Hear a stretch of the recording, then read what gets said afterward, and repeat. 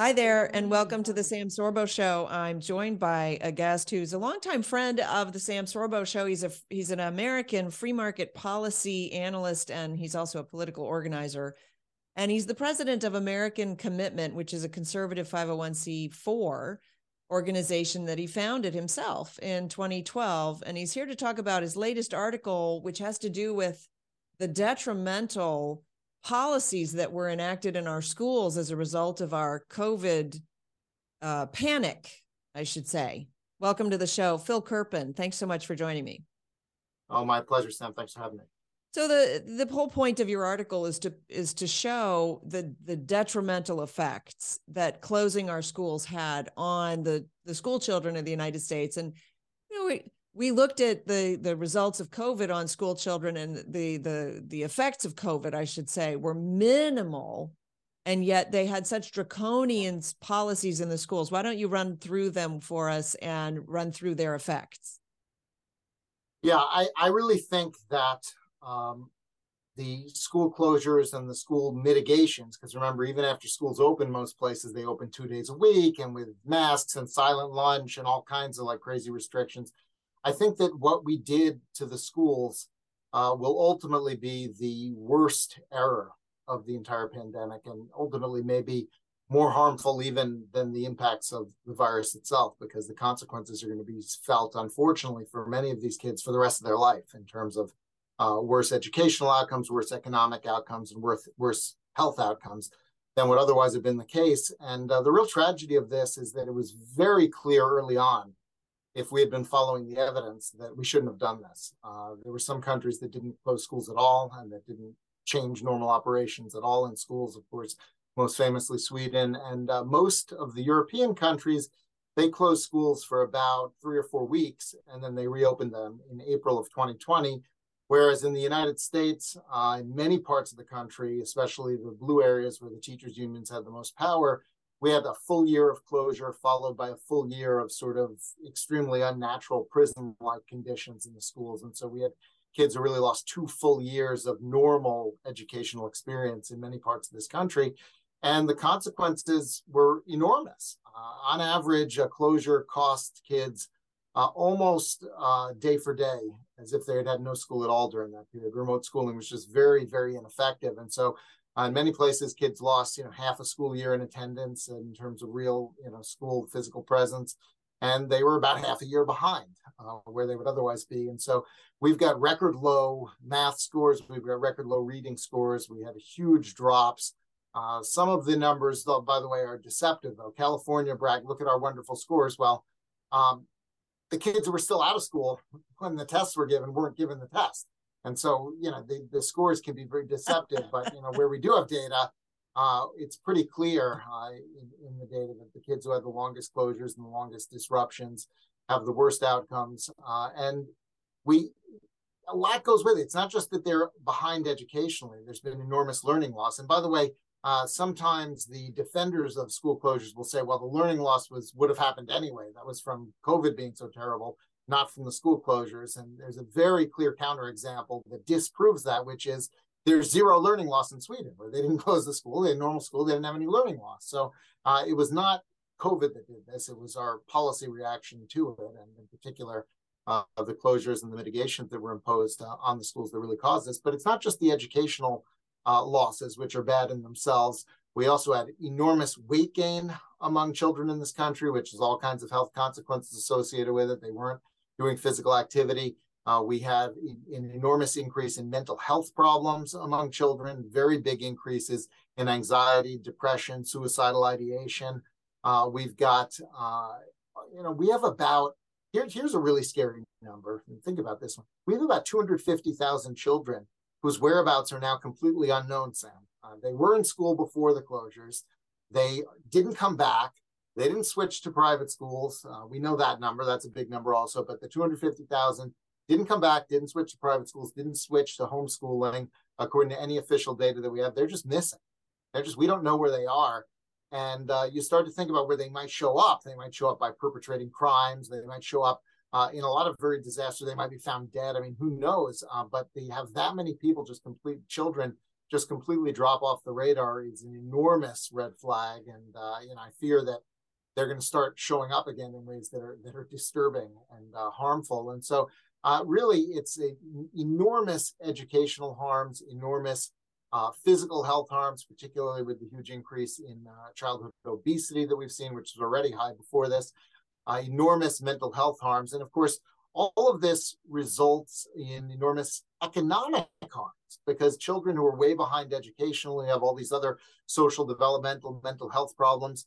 That has a huge effect on lifetime earnings. The difference in lifetime earnings based on educational outcomes, very well documented relationship.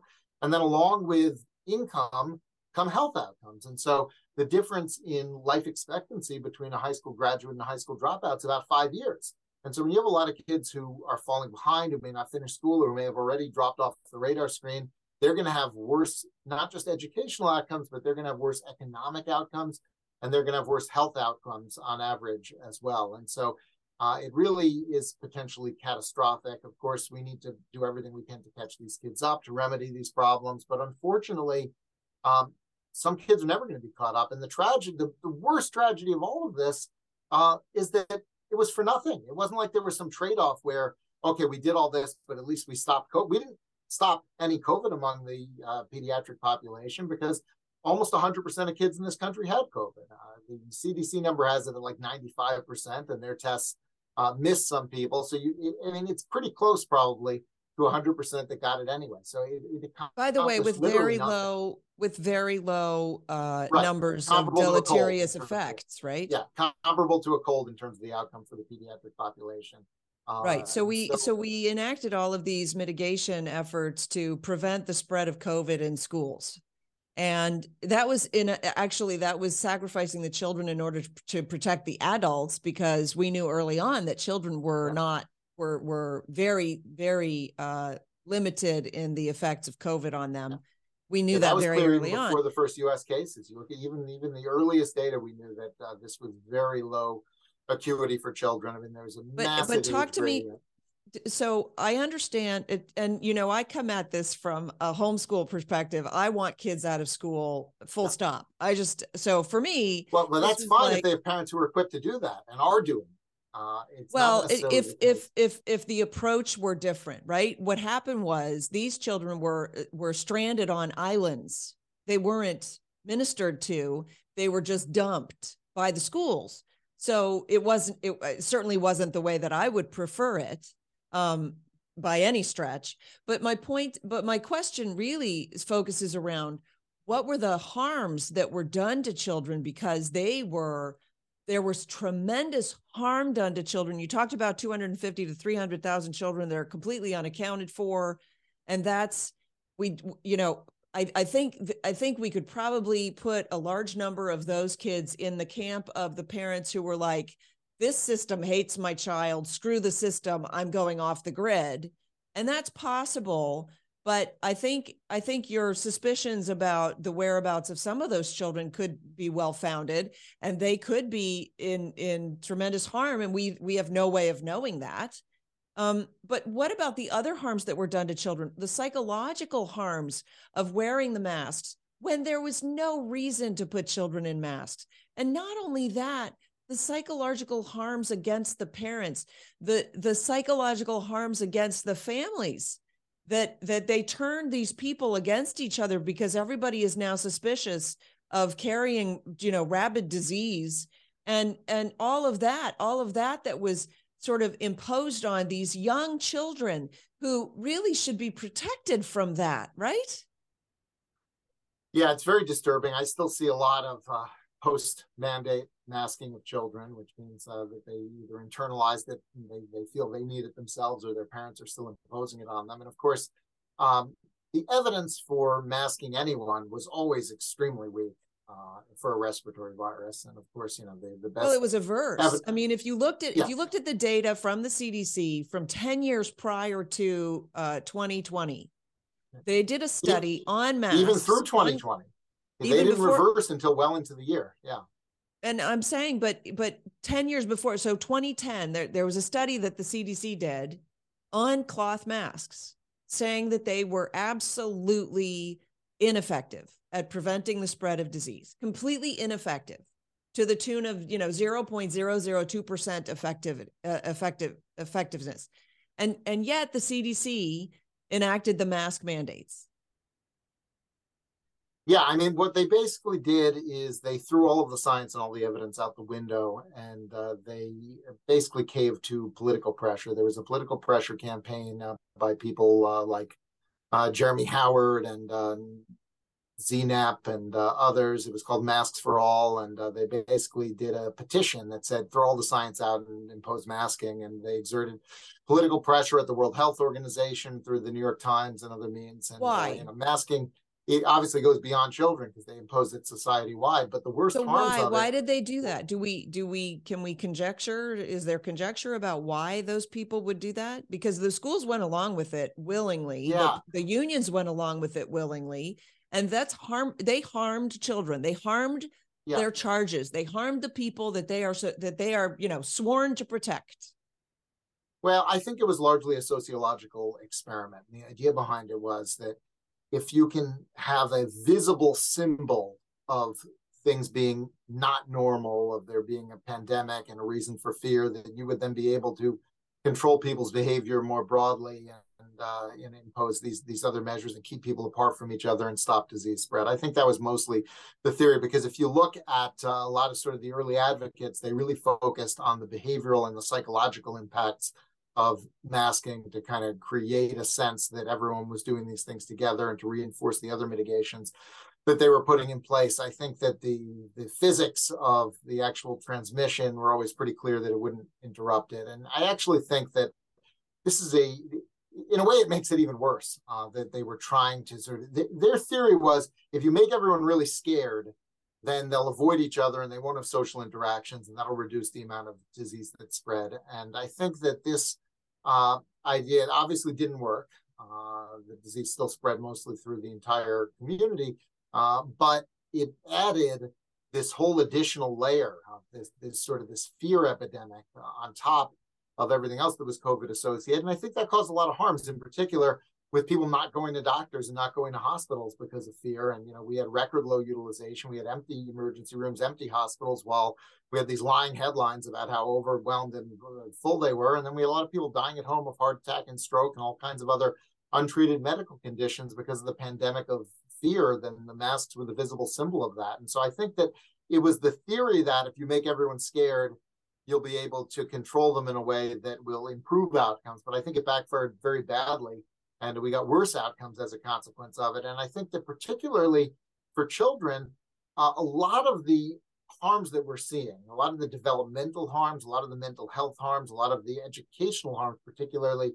with respect to communications development, come from the masks at least as much as the closures, because the masks were this barrier to social interaction, this barrier to communication, this barrier to learning. A lot of the ways that we communicate and therefore that we teach and that we learn have to do with emotional expression. A lot of communication is not words, it's in faces.